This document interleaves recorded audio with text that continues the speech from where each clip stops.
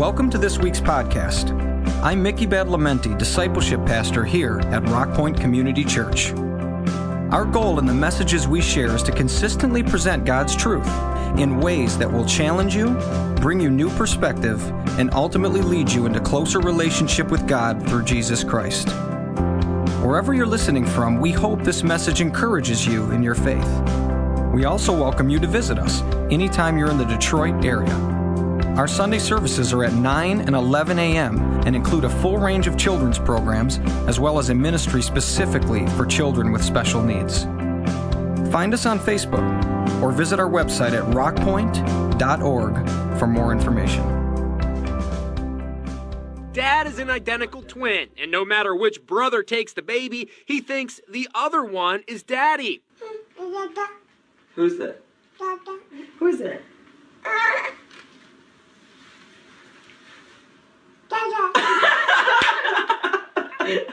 So who's the real dad? It's the guy in the gray sweater.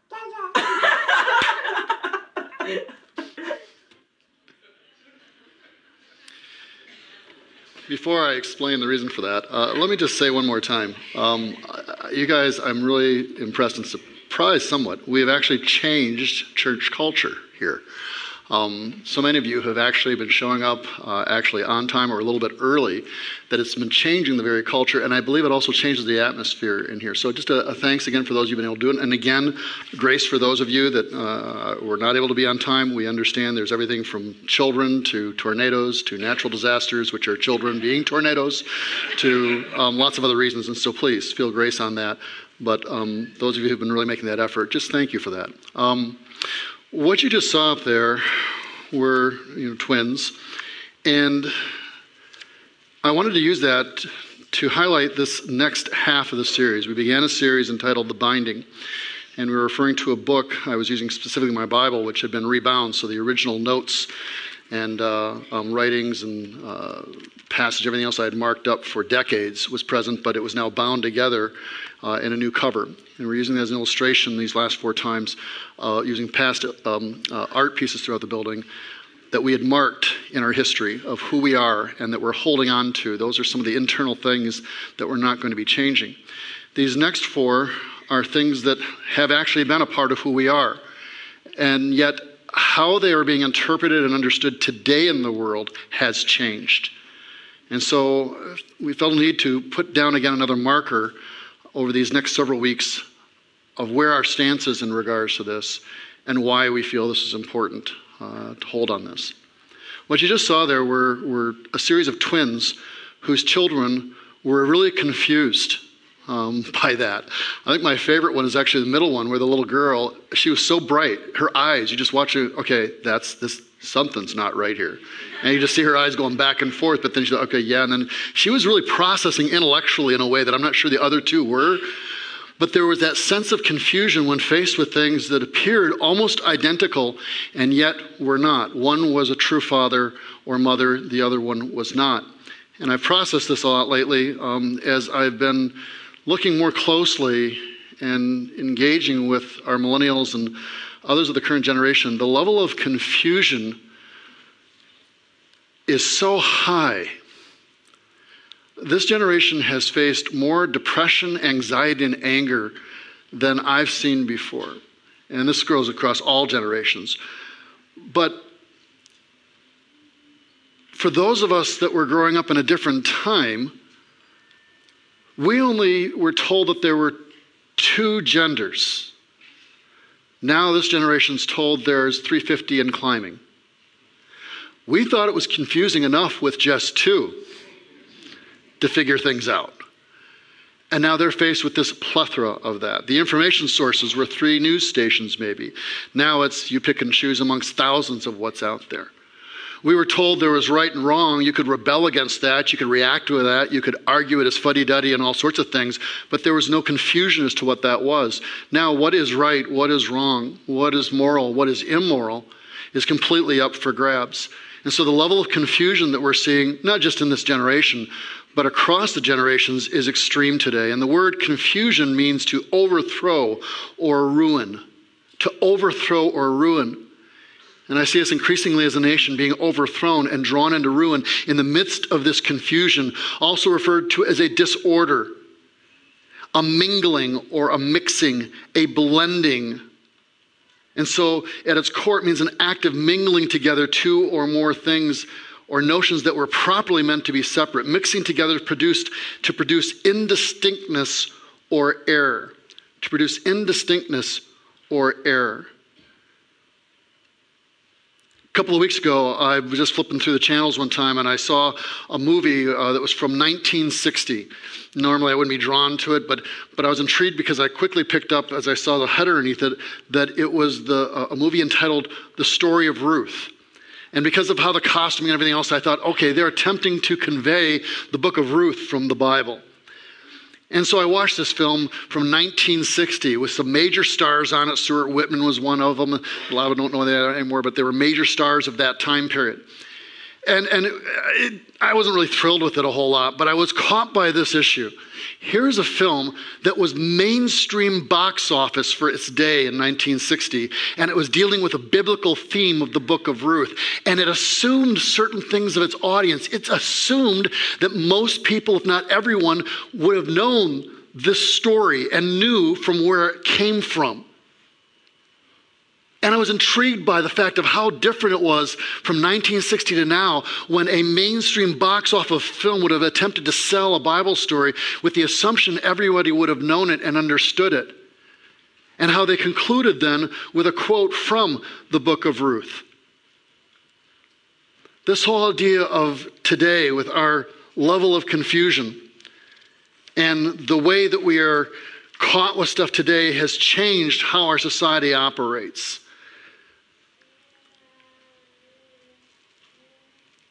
Back in 2016, the word of the year by Oxford Dictionary was post-truth. In 2017, we were introduced to alternate facts. Time magazine wrote an article, said, "Is truth dead?" Then in 2018, we had Rudy Giuliani saying truth isn't truth anymore. But it goes back even further to Bill Clinton in 1998 trying to discuss the definition of is. President Obama, you can keep your doctor. You'll notice, please, that I've been completely bipartisan in attacking both sections in this discussion so far. But it goes back actually even further than even these things that have shaped us today. It goes back to Stephen Colbert, actually, that great philosopher of Western civilization. Portraying his character, Dr. Stephen Colbert, he chose the word truthiness. Truthiness is the quality of seeming or being felt to be true, even if it's not necessarily true. The quality of seeming or being felt to be true, even if it's not necessarily true. He chose this word, Colbert, just moments before taping the premiere episode of The Colbert Report on October 17, 2005, after deciding that the originally scripted word, truth, was not absolutely ridiculous enough. According to him, quote, "We're not talking about truth. We're talking about something that seems like truth. The truth we want to exist," he explained. He went on to say, you don't look up truthiness in a book, you look it up in your gut. It just feels right. He introduced this definition in the first segment of that episode saying this. Now I'm sure some of the word police and wordinistas over at Webster's are going to say, hey, that's not a word. Well, anybody who knows me know I'm no fan of dictionaries or reference books. They're elitist. Constantly telling us what is or isn't true, what did or didn't happen. We're way beyond that, he's basically saying. He went on at one point in time seriously to discuss this in saying this, it used to be everyone was entitled to their own opinion, but not their own facts. Everyone was entitled to their own opinion, but not their own facts. But that's not the case anymore. Facts matter not at all, he said. Perception is everything. He broke it down further in another interview. He says, truthiness is what I say is right. And nothing anyone else says could possibly be true. It's not only that I feel it to be true, but that I feel it to be true. Not just that I feel it from my gut to be true, but I feel it to be true. One commentator said that's not an emotional quality. He said it's not only an emotional quality, but there's a selfish quality to it. In 2012, a study examining truthiness was carried out by a PhD student, Aaron Newman of Victoria University of Wellington, New Zealand. The experiment showed that people are more likely to believe a claim is true regardless of the evidence when a decorative photograph appears along beside it. So regardless of whether it's true or not, we're more likely to believe that it's true if there's a decorative photograph appearing along beside it, or as I like to say,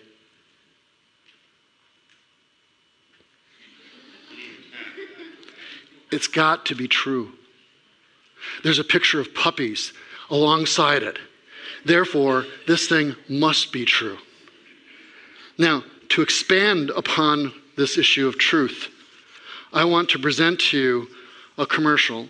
Now, please ignore what it's trying to sell you. Just grasp the truthiness behind this commercial.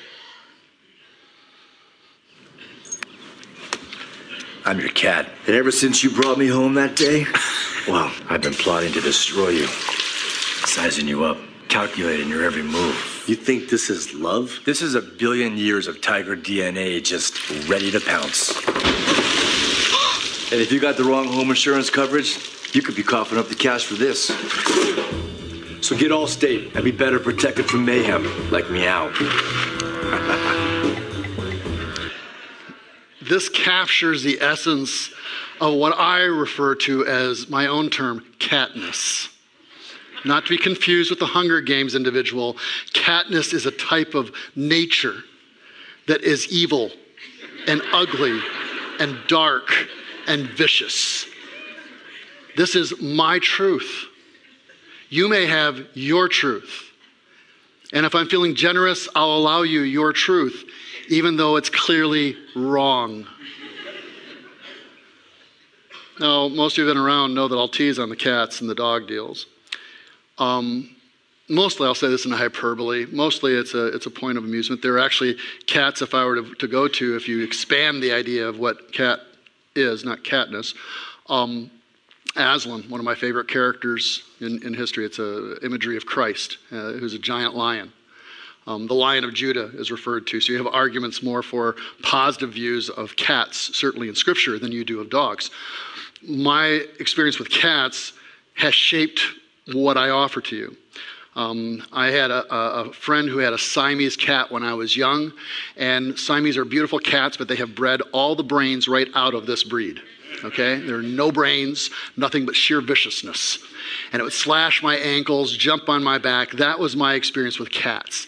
And so through that filter, I now view all cats and all items. I know scientifically that there are, and spiritually perhaps, that there are good cats. I just don't see them. Now, my sister, on the other hand, was bitten viciously when she was young by a dog on the face. Now, she's okay with dogs and gets along with them well, but she has a much more tolerant attitude and view of cats than I would have. What this comes to is an issue of what we experience and how we translate that experience into reality than what is actually the truth of the situation. The statement of truth, by one definition, is that which is in accordance with fact or reality. That which is in accordance with fact or reality. In Romans chapter 1, verse 29, we are told that they, meaning us really, have become filled with every kind of wickedness, evil, greed, and depravity. They're full of envy, murder, strife, deceit, and malice. We as a people are gossips. We're slanderers, God-haters, insolent, arrogant, and boastful. They invent ways of doing evil. They disobey their parents, which seems like a non sequitur, except that it's saying that we reject authority at even the most intimate of levels or a generational perspective of any kind. They have no understanding, no fidelity, no love, no mercy. But how does it get that way? Previous in the chapter, it tells us in Romans chapter 1, verse 25, that we exchange the truth about God for a lie. And then we worship and we serve the created things. That we exchange the truth about God for a lie. We reject those things that are written in Scripture. We reject the idea of objective truth. It's all subjective. It's my truth, your truth. There is nothing that stands above or beyond to challenge us at all. And yet we're talking about a collection of wisdom and understanding that is believed to be not only inspired by God, but has had thousands of years of application and impact, more so than any other book or any other representation of truth that we find anywhere throughout the world. When I was a kid growing up, I took Shakespeare classes in high school and in college. I was adept at it. I didn't realize until halfway through. The reason why is because back then we only had the King James Version, which was Elizabethan English, and I'd been reading that since I could read in church through the Bible. And so reading Shakespeare was no big deal. I was used to the these and the thous and all the rest that went with it.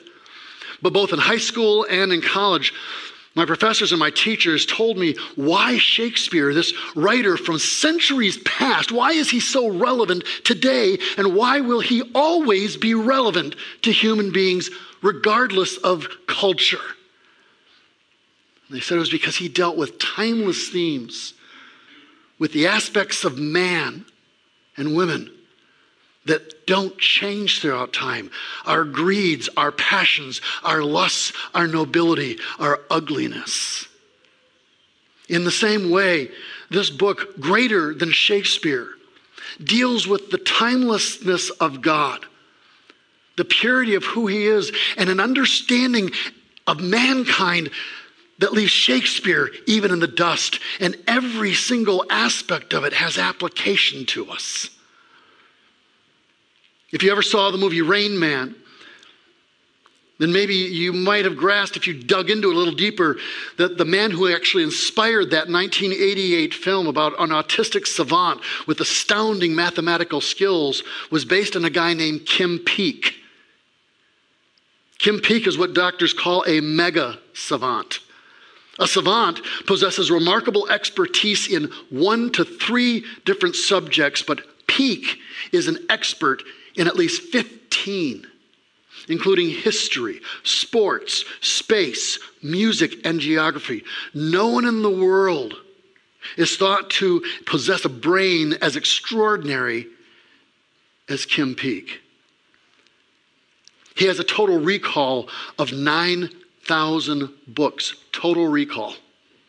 Every dot, every page, every word.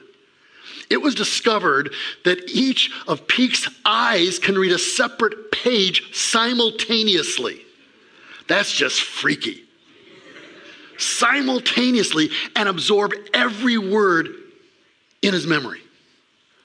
In fact, a page that might take you or me 3 minutes to read, Peek can read in 10 seconds and he'll never forget it. So this guy, he goes to a performance of Shakespeare's play, The Twelfth Night. And as the play was ending, Peek stood up and said aloud. He interrupts the ending. As everyone's playing, he starts yelling out and interrupts and says, "You've got to stop it, stop it, stop it." He's autistic, okay? But he's a savant, and so he can't control himself. Stop it, stop it. It turned out that the actor had skipped the second to the last verse of the play. The actor then apologized publicly, saying, "The verses are so much alike, I didn't think it would matter." And Peek responded in his autistic fashion, "It mattered to Shakespeare, and it should matter to you. It mattered to Bill. It should matter to you. It mattered to the creator of the work. It should matter to you." How much more should the Word of God matter to us? How much more so should those things that are beyond just an understanding of man's nature, but to the core of who he is, matter to us? Truth, reality. Scripture still has relevance to us today. Ephesians chapter 4, verse 11 and 15 talk about a gathering like this, indirectly. These are gifts Christ gave to the church, the apostles, the prophets, the evangelists, pastors, teachers. Their responsibility is to equip God's people to do his work, bring glory to him, like we said last week, to build up the church, the body of Christ. This will continue until we come to such unity in our faith and knowledge of God's Son that we will be mature in the Lord. In other words, that we grow up, measuring up to the full and complete standard of Christ. But I want to draw your attention to verse 14. Then we will no longer be immature like children. We won't be tossed and blown about by every wind of new teaching. We'll not be influenced when people try to trick us with lies so clever they sound like the truth. I want to read that again.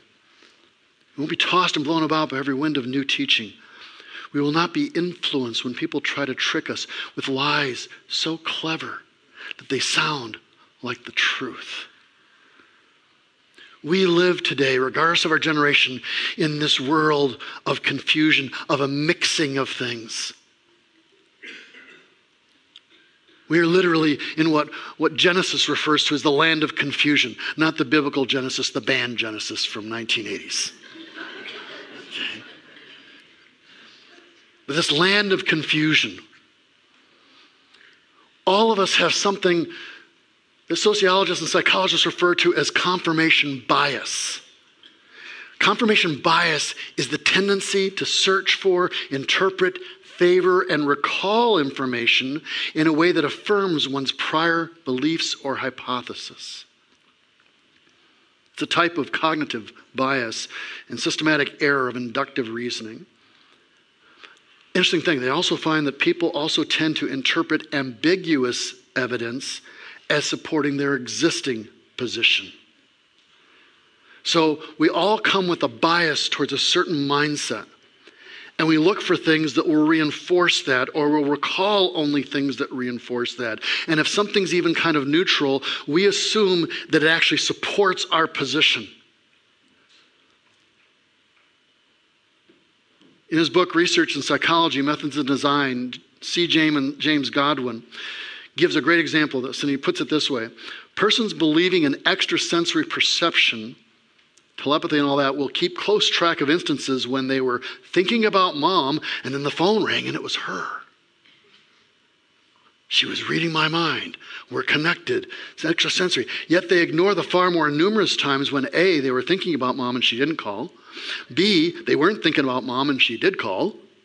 They also fail to recognize that if they talk to mom about every 2 weeks, their frequency of about thinking about mom will increase near the end of the 2-week interval, thereby increasing the frequency of a hit. Confirmation bias.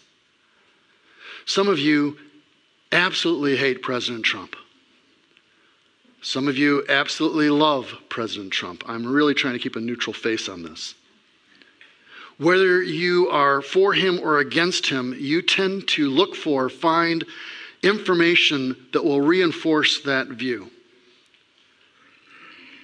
And you lock into that, and as a result, tend to ignore facts or truth that would be opposed to whatever your view is. We bring the same confirmation bias into reading Scripture. We bring the darkening of our own thoughts. And so we pick out words or things that will seemingly randomly reinforce what our thinking is, instead of looking for the truth as it actually is. Matthew Vines is a very bright, very personable young man who's committed to a homosexual lifestyle. And so he's brought his background to a reading of Scripture and finds that the Bible supports a homosexual lifestyle. One of his proof texts that he goes to is in the book of Genesis, not the band Genesis. Stay with me. The book of Genesis, where it is said that man is alone, and God says that's not good. And so what Vines goes on to say, therefore, when we have people commit to a lifestyle where they cannot be with their life partner of the same-sex attraction, we're going against God because he says that's not good. That is just poor theology. Because if you complete the understanding of that passage, he says, no, it's not good. And so he makes specifically a woman what the Scripture refers to as a like opposite. But when we bring our biases to the Scripture, we tend to find what we want to find instead of what is truth. Respond to this. Respond to this. It's safe. Is God holy? Yes. Way better than first service. They were really a little slow on that. You guys are good with this, okay?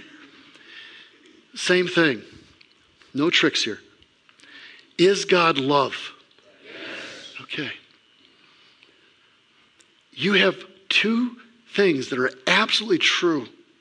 Not only just according to our experience, but according to our understanding of God. But it provides a tremendous challenge for us. If God is holy, then he is utterly pure and cannot tolerate sin. He's the ultimate in goodness. If he is love, though, then he embraces and nurtures and cares. When those things are brought together, how do we process that?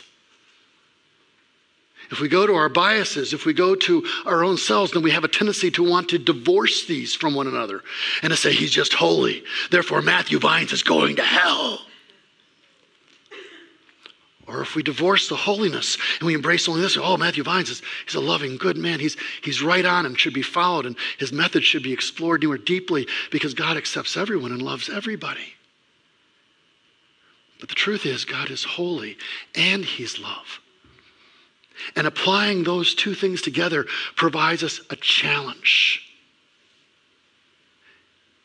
It causes us to have to think more deeply about issues that frankly are often shallowly addressed and viewed. If we were to look inside the scripture here, and we look down into John 8:31, we have him finding that to the Jews that believed him, Jesus said, if you hold to my teaching, you're really my disciples, then you'll know the truth, and the truth will set you free. That there's something about not just our truth and their truth, but there is truth. The truth, if you want to put it this way, then you can say there's God's truth, and there's my truth, and there's your truth. But God's truth is over everything. All our truths must bow down to his, and where they do not align, they are not truths at all, but false. If truth is actually the definement of what is real, then the one who created reality overrides anything else, regardless of what our own confirmation bias may say at the end of the day. God's truth impacts as I come to this book, as I engage God in prayer, as I begin to identify my biases that will give a pass to someone whose behavior is totally inappropriate just because I support certain views, or I will ignore the bias of a media that would attack without any concern. As I look at both of those and can recognize the falsities of both of those, and then come to say, how does God view the falseness of those things? How do I process that? But it goes deeper. As Solzhenitsyn said, Alexander, the line of evil runs through the hearts of every man. So as I come to this and I find my own actions challenged, but my bias is to say, but God is loving on this one. He's really holy where your sin's concerned, but he's loving where mine's concerned. If I embrace those together and I come, then I find change happening in my own life, and challenge and a brokenness. And every time I come to this and I'm aware of my own sin, I keep breaking upon this until finally I am broken and I cease that sin. Or at the very least, continue to say that it is still sin even while I'm in the midst of it.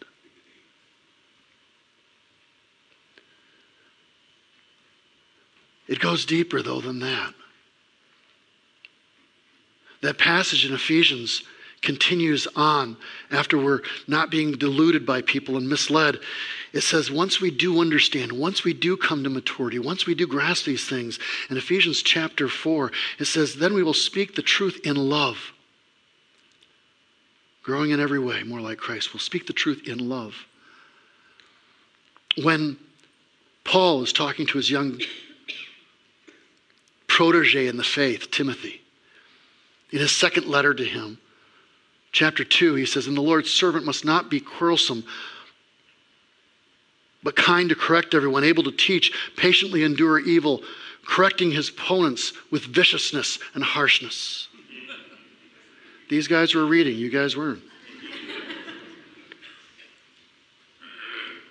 Lord's servant, that's you if you're a follower of Christ, and me, must not be quarrelsome, but kind to everyone. I don't like being kind to everyone. I like being kind to certain people. But everyone is a broad stroke that's hard. But be kind to everyone, able to teach, patiently enduring evil, correcting his opponents with, let's try this one more time. It's just one word. It's just one word, okay? Correcting his opponents with gentleness. With gentleness.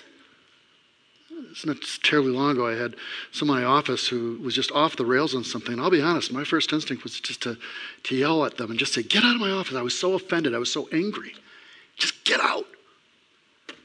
Scriptures like this mess me up. I don't like them. I don't like them at all.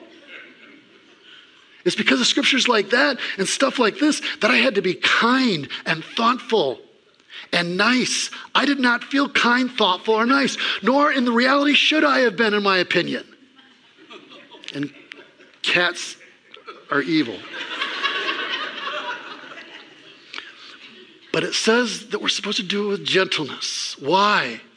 Because God may perhaps grant them repentance leading to knowledge of the truth, and they may come to their senses and escape from the snare of the devil after being captured by him to do his will.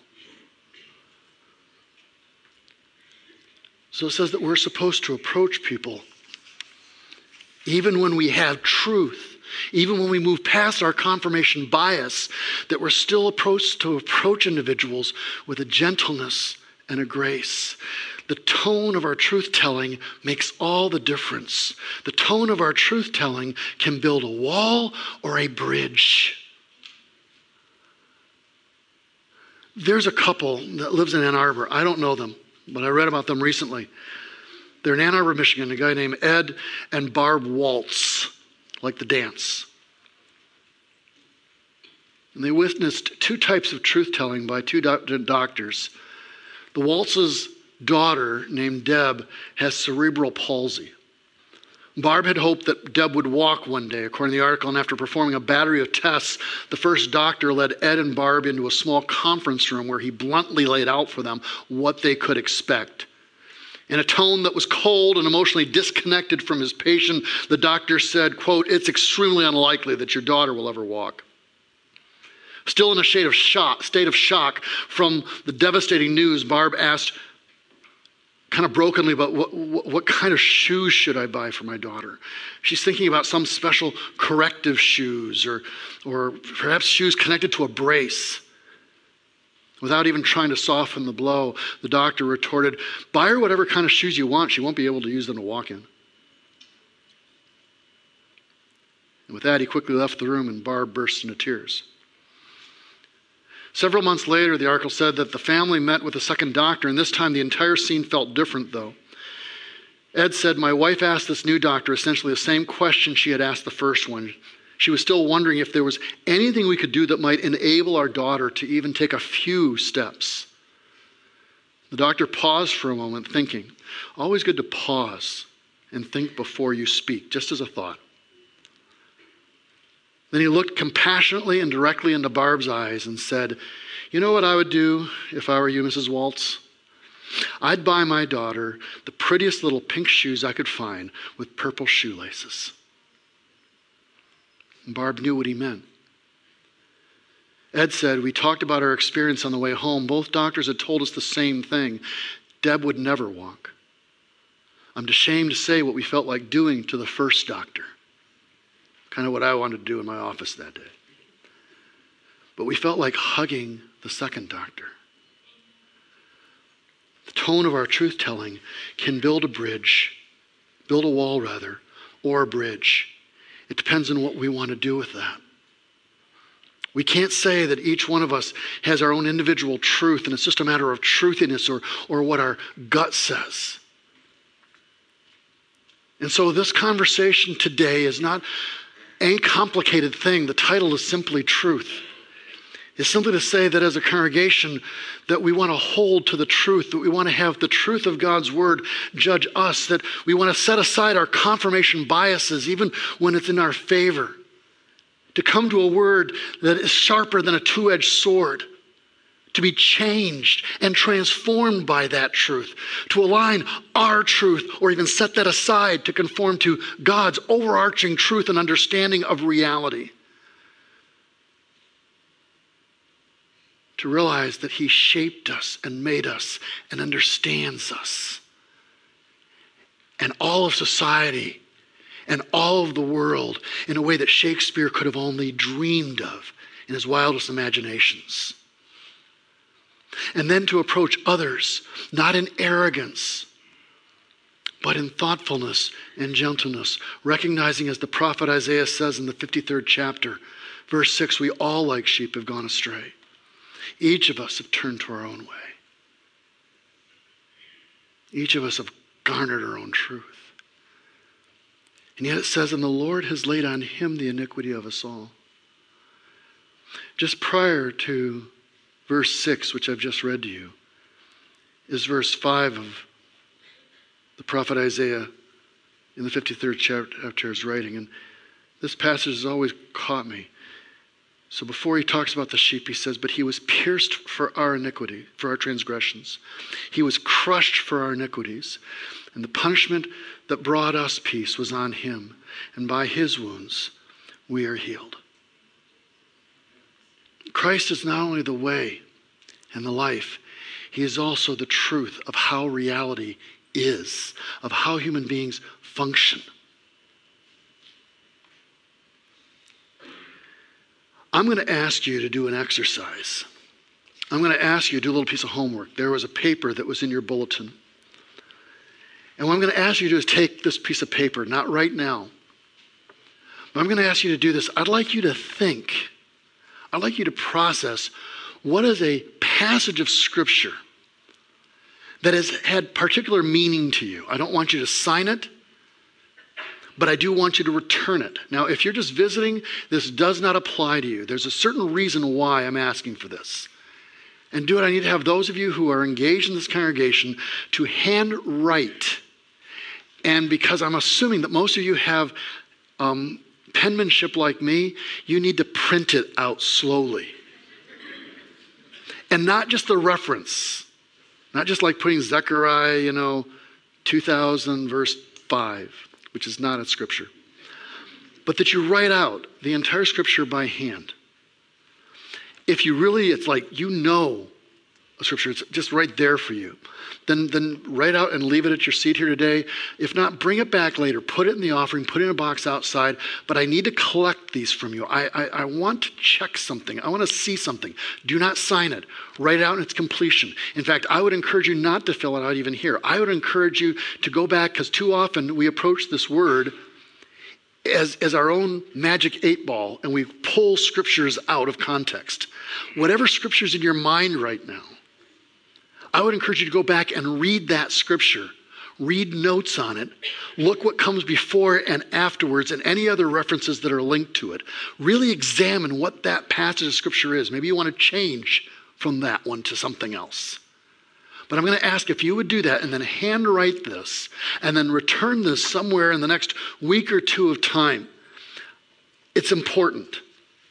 And I would ask you if you'd really seriously consider doing that. We're going to conclude the service in just a few minutes' time, and you're going to go to lunch, and you're going to actually be a few minutes earlier than usual. And I know that's really important truth to you. And so as we wrap and conclude this, I want to read you a final scripture. John 4:23.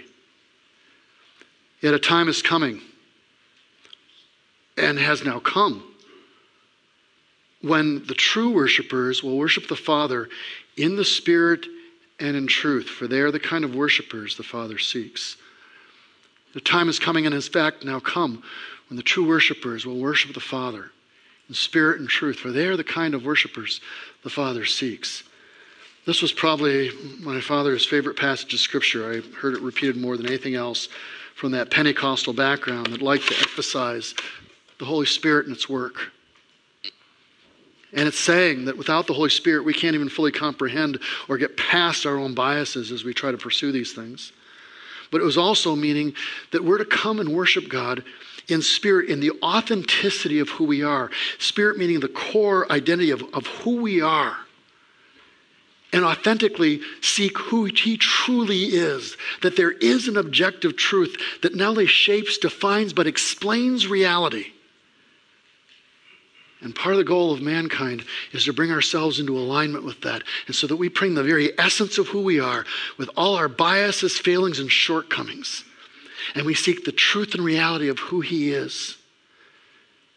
With the guidance of the Holy Spirit, let that change and transform us so that we become true worshipers.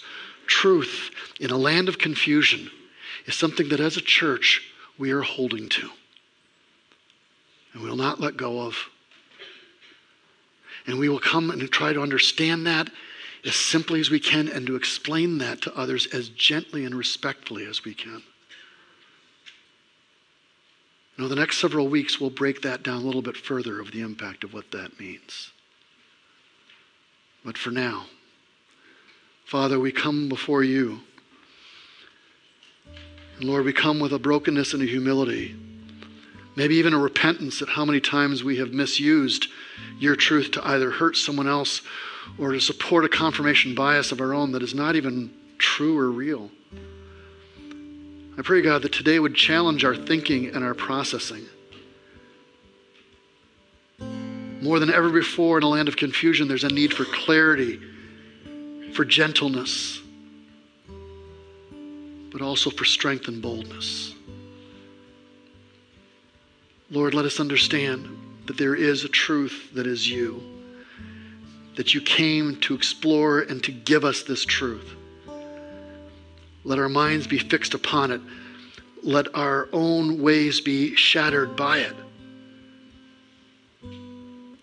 Let our thirsty souls be restored and encouraged in the midst of it, I pray. All blessings, all truth comes from God. All of reality recognizes that and bows down before it. How much more so we as humans? There is a truth that there's three in one, but it's all of creation recognized. God is the definer of reality and truth. As you go into your week, don't go into it with confusion. Don't go into it with anxiety and anger. Go into it with a quiet and gentle spirit. Seek out God's truth and set aside your confirmation biases in the midst of it. Grow and mature so you're not faked out by every simple lie that comes down the line. And then with gentleness and respect, convey that to those around you when the time and the relationships are appropriate to do so. There'll be those available up front here for prayer if you'd like to have prayer. Otherwise, over the next 3 weeks, we're going to unpack how we approach the issue of truth on several key cultural issues. Father, I thank you for your grace. I thank you, Lord, for brothers and sisters with which to share even ideas and to discuss and encourage and sharpen one another. Guide us, Lord God, as we keep this central to us as a congregation. Give us the wisdom as to how to apply these things properly. In the name of Jesus Christ we pray. And the church said, Amen.